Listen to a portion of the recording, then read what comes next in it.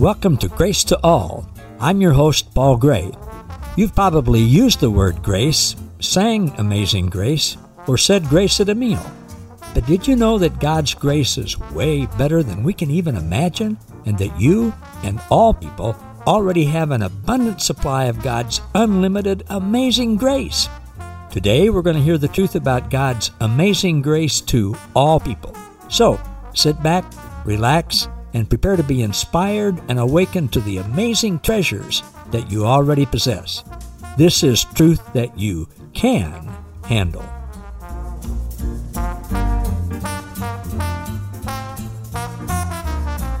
Hey, everybody. Thanks for joining me again for today's version of Grace to All with Paul Gray. If you were with us last time, you heard me talk about the fact that the New Covenant, what we call the New Testament, it's not a rule book, it's not a handbook, it's actually a love letter to us. It's a love letter from the lover of all lovers, from Papa Love, from the Trinity, Father, Son, and Holy Spirit. It's a love letter to us. It's not rules and regulations and a user's guide or a handbook or anything like that. It's not commandments. There's only one commandment in the New Covenant, and that's the commandment of love. Now, having that in mind, looking at what we read in the Bible through a love letter's lens, through the lens of Jesus, through the lens of God being perfect, unconditional, never-ending love, let's look at this passage in Ephesians 4, verses 14 to 25. This is from the Passion Translation. Paul starts out by saying, "We will not be easily shaken by trouble, nor led astray by novel teachings, or by the false doctrines of deceivers who teach clever lies." All right, let's look at some things in there. False doctrines. When we look at Scripture, teaching, anything we hear from the eyes of Jesus, perfect, unconditional, never-ending love for everyone, Jesus' finished work at the cross accomplished for everyone, then we see a false doctrine is anything that contradicts God's pure, perfect, unconditional, never-ending love for all people. It's anything that contradicts Jesus' finished work at the cross being successful for all people. Those are false doctrines. See, religion has done a number on us and called what's true false and what's false true. And if you repeat something that's false over and over again enough, pretty soon people will start to think it's true. False doctrines are anything that conjures up in your mind shame or condemnation or fear, because we know those don't come from pure, perfect love. There's no condemnation in Jesus Christ for anyone. There's no shame. There's no fear. Pure, perfect love casts out fear. So a false doctrine is any doctrine that brings fear, shame, condemnation. Paul says in verse 14, "We will not be shaken or led astray." Now, that's not a threat. That's not a command. That's not something you got to do to get right with God. It's a statement of who we are, who we really are, who we really be when we believe the truth about love and grace. Right, led astray by novel teachings. We know the word novel, especially with the novel COVID-19 coronavirus. Novel means new. All right, what is a new teaching? A new teaching that's not correct, that's false, is anything that contradicts what Jesus says, does, how he lives, how he acts after the finished work at the cross. So a false doctrine, a novel teaching, would be, for example, teaching about hell, which is never mentioned after the cross in the New Covenant teaching. It's mistranslated, it's inserted, as we talked about last week, but it's never there in the original. All right, verse 15. Instead, Paul says, when we know and personally experience and enjoy and have an intimate relationship with perfect, pure, never-ending, unconditional love, then we will remain strong and always sincere in our love. It's all about love. We will remain strong and always be sincere in our love as we express the truth. Some other translations say, speaking in the truth of love. All right, speaking the truth of love or speaking the truth in love. The actual Greek is, and the Aramaic is, there are only three words: speak, truth, love. Now, of course, translators many times use some words that are not in the text to help us get the meaning. They have the prerogative to do that, and many times they do that and come up with a false meaning. I don't think many translators do that intentionally, but at one point in time, certainly some did. All right. Speak truth, love. He goes on to say in verse 15, all our direction and ministries will flow from Christ and lead us deeper into Christ, the anointed head of his body, the church. The Messiah means the anointed one. Christ means the anointed one. Jesus is the anointed one anointed by the Holy Spirit. Verse 16, for his body, the church, has been formed in his image. We were all made in the image of Christ, who is the exact image of God. How's that for having value and worth? All right, his body, the church, has been formed in his image and is closely joined together and constantly connected as one. And every member has been given divine gifts to contribute to the growth of all. And as these gifts operate effectively throughout the whole body, here's the result. We are built up and made perfect in love. Man, can you see love from the beginning to the end? When you start to see Scripture through the lens of Jesus, words like all and perfect love are going to jump out at you where you never paid any attention to it before. You just kind of glossed over them. They were just like, almost like, commas or dashes or whatever, not with any meaning. No, you're going to see things you never saw before. And Jesus, the teacher, the Holy Spirit in you, will bring those to the forefront of your mind. They'll like jump off the page, and he will show you how they trump any previously false interpretation that you may have been taught. And, we just, in religion, we hear things over and over again by well-meaning people with letters after the name and experience and gray hair and all that stuff. And we think, I got gray hair, but we think when we hear that from the pulpit, well, those things must be true. But when Jesus starts to reveal the truth to you, he shows you, no, a lot of those things are not true. They're false doctrine. Verse 17, Paul says, so with the wisdom given to me from the Lord, and of course, Jesus taught Paul personally in the Arabian desert for about 13 years. This was 5 years after Jesus finished work at the cross. He showed up and taught. Paul was his chosen one, taught him personally. So here he's telling us, he says, with the wisdom given to me from the Lord, I say, you should not live like the unbelievers around you who walk in their empty delusions. Now, these are not bad people. They're not people that God doesn't love. They're not people that we don't love, or we want to love them. But Jesus says, don't live like they do. Again, Jesus gave Paul this revelation himself. Unbelievers, I believe, my understanding is, in this text and in others, are those who don't yet believe the truth about God's unconditional, perfect, never-ending love and grace and the effects of Jesus' finished work at the cross. I mean, Jesus said to the unbelievers who were killing him, said, Father, forgive them. They don't know what they do. They don't know what they're doing. All right. We will casually say, oh, well, so-and-so, even though they go to a different church, they're a believer. Well, a believer in what? A believer in what kind of God? Verse 18, Paul says, these unbelievers, says, their corrupted logic has been clouded because their hearts are so far from God. Their blinded understanding and deep-seated moral darkness, we're going to see how that means different than what we thought, keeps them from the true knowledge of God. Corrupted logic causes cognitive dissonance.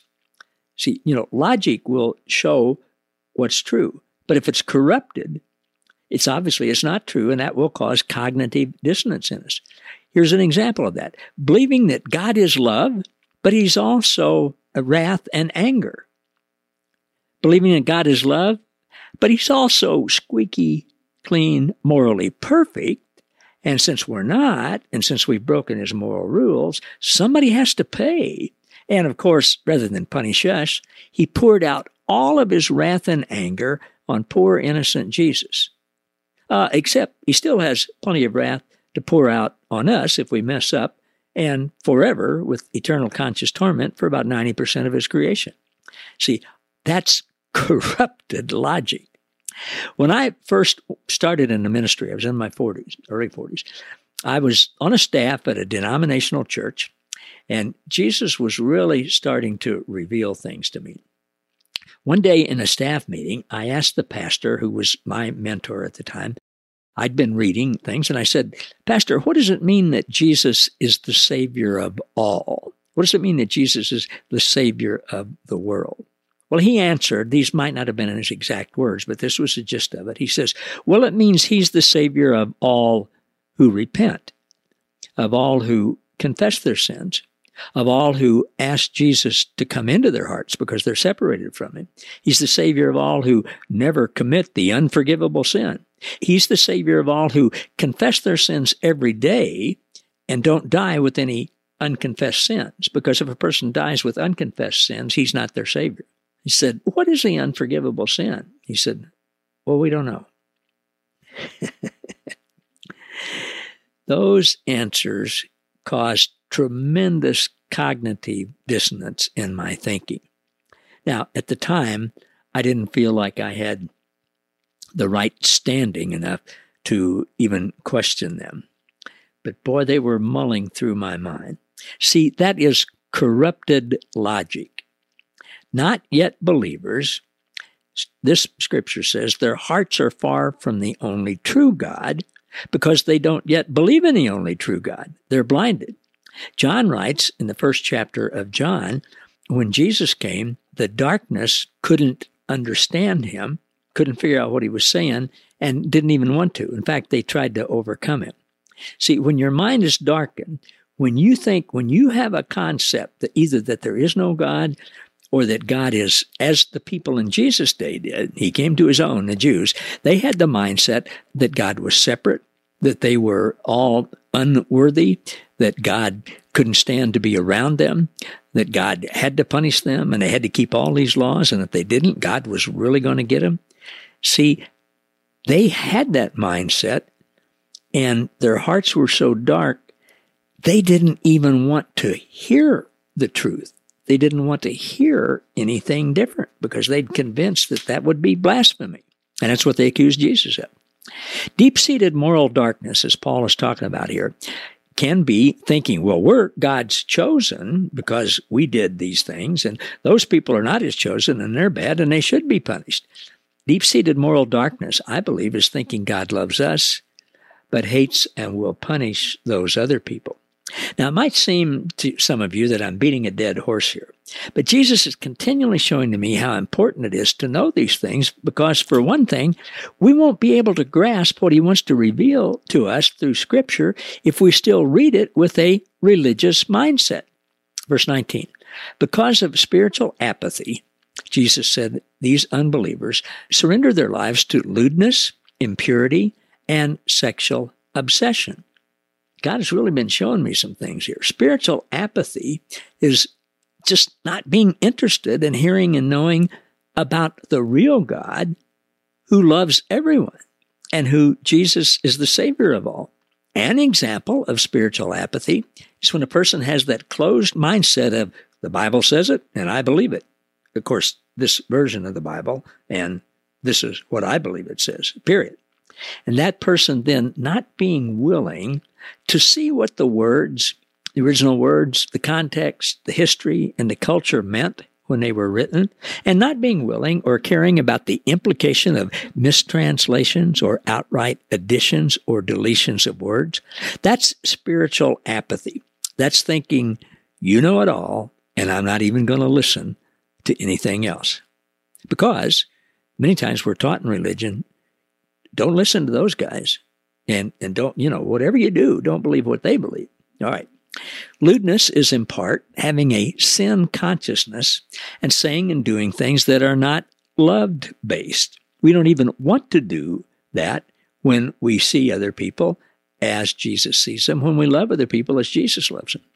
Doesn't mean we won't mess up sometimes, but it's less and less, and we don't even want to do it. Impurity, just the very meaning of the word, means that something is mixed with a foreign matter. It's no longer pure. Impure thoughts would be thinking that pure, perfect, unconditional love could stop loving you, could be conditional, could punish you because you thought or did something bad. That's taking something pure, like God's love, and mixing it with other things, mixing it with law, mixing it with rules, mixing it with an impression of a false God, makes it impure. Sexual obsession, obviously there are different ways that can play out in our lives. But one thing I want to talk about today that many times we don't see is being obsessed with rules about sex. It's having a sin consciousness about sex.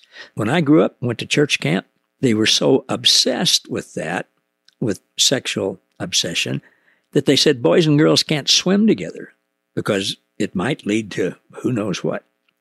They said women can't wear makeup because it will cause men to not be able to control their passions, and women doing that might lead men astray. Sexual obsession is believing you shouldn't have sex because it might lead to dancing. Oh, no, wait a minute. They said no dancing there. I wonder, which way did they say it? I'm being facetious.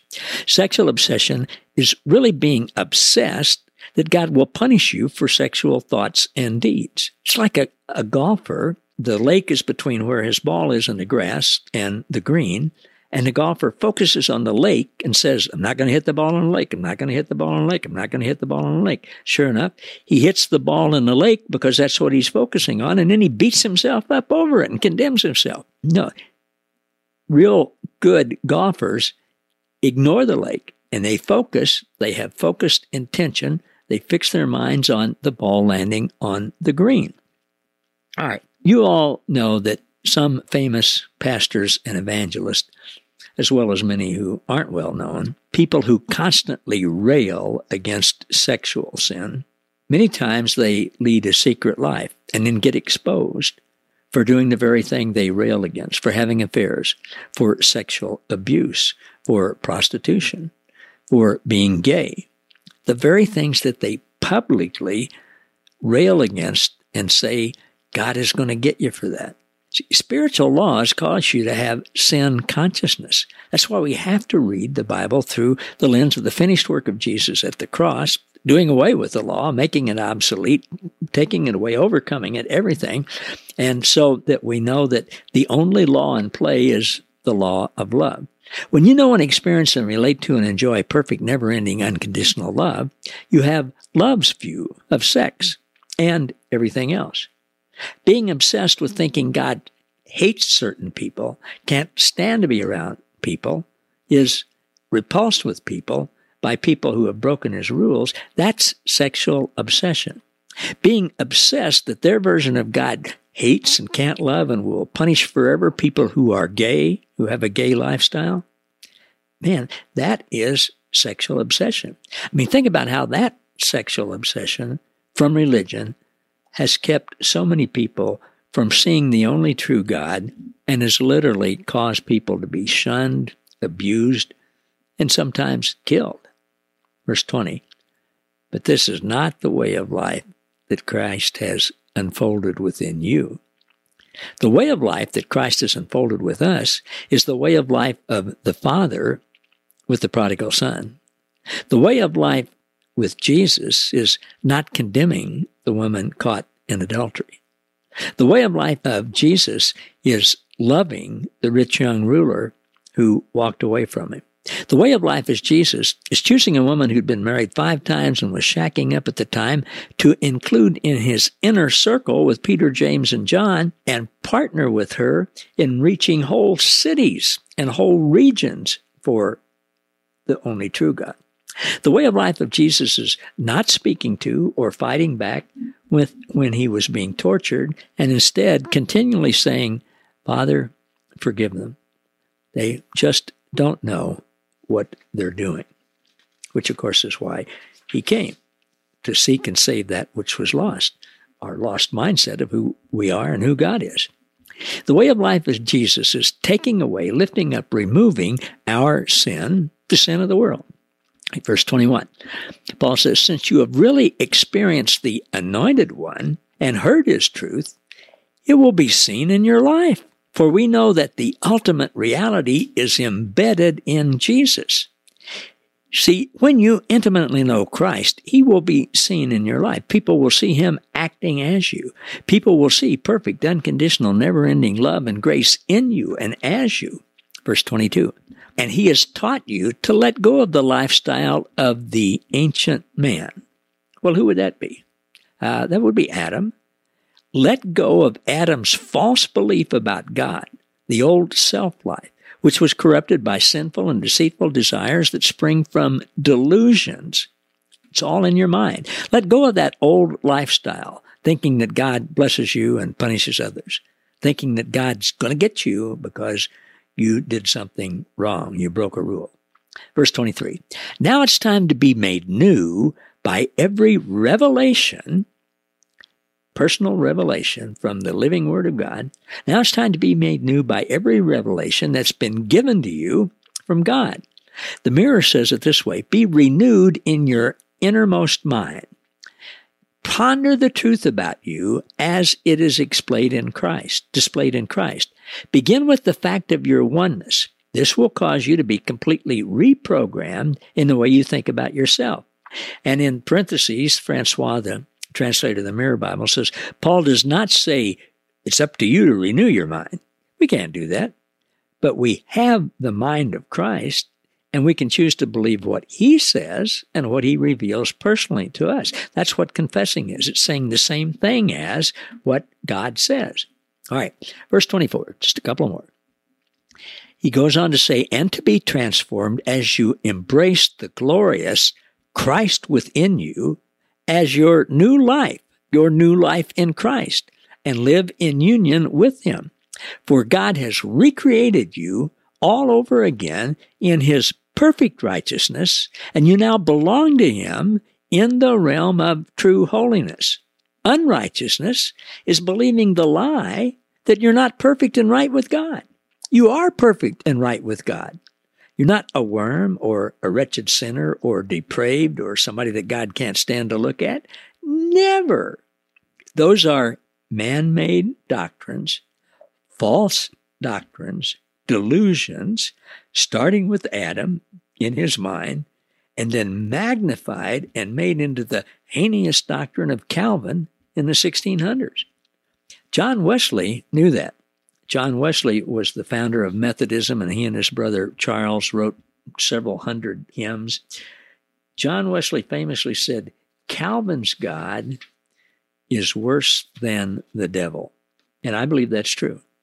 The mindset that God would intentionally choose about 10% of the people of the earth to bless and include and to save and forgive and take to heaven, and intentionally create 90% of the people with the intention of sending them to hell and giving them eternal conscious torment, and them, neither group, having any say about it. It's called double predestination. I believe it's the most heinous doctrine there is. Verse 25. So discard every form of dishonesty and lying, so that you will be known as one who always speaks the truth. For we belong to one another. Don't lie about God's nature and character. Speak the truth about God, that God is pure, unconditional, never-ending love for all people. We all belong to each other. That's oneness. Now, I want to just go back real quickly to verse 15 and close with talking about the phrase, speak the truth in love. If what you're speaking to other people, or if what you're hearing is not pure, perfect love that drives out all fear of punishment and torment, don't do that, because it's not true. It's not true that God is punitive, exclusive, wrathful, and keeps a list of wrongs and can't stand to be around you. It's not true that you or anyone is separate, damned to hell, unless you do whatever your 1 in 40,000 denomination says. It's not true that anyone is a worm, despicable, and depraved. None of that is true. None of that is pure love. So don't say that. Only speak the truth, love. All of those things come from a darkened, deceived mindset that creates a small g, God, in human likeness. Calling good evil and evil good is not true. It's a lie. It creates dis-ease, disharmony, and fear. Anything that you hear from reading Scripture or from a pastor or teacher or Bible study leader or a friend or somebody at church or whatever, anything that you hear that causes you to fear God, well, it's a lie. Perfect love drives out all fear, and fear has to do with punishment and torment. That's 1 John 4, verse 16, 17, 18. Truth in Scripture is all based on who God is, love, who we are, love, and who all people are, love. Any moral lapse, sin, missing the mark, is simply because we don't yet know the truth. People who don't believe, now get this, people who do not believe in religion's fictitious, false God are closer to truth than religious people who still believe in that false God. I'm an atheist to that God. I don't believe in it. Sometimes I'll be talking to people and they say, well, I know you're a pastor and everything, but I don't believe in that God. I just don't believe in God that would create people and send them to hell and burn them forever. And I raise some eyebrows right away when I say, I don't believe in that God either. That God doesn't exist. That's a figment of people's imagination. Create the mindset of letting Jesus love, Papa love, and Holy Spirit love reveal to you what Scripture really says. Create the mindset of letting them reveal that to you, and you'll have an amazingly wonderful time reading Scripture. All right. Thanks, everybody. Look forward to seeing you next time on Grace to All with Paul Gray. Thank you for listening to Grace to All.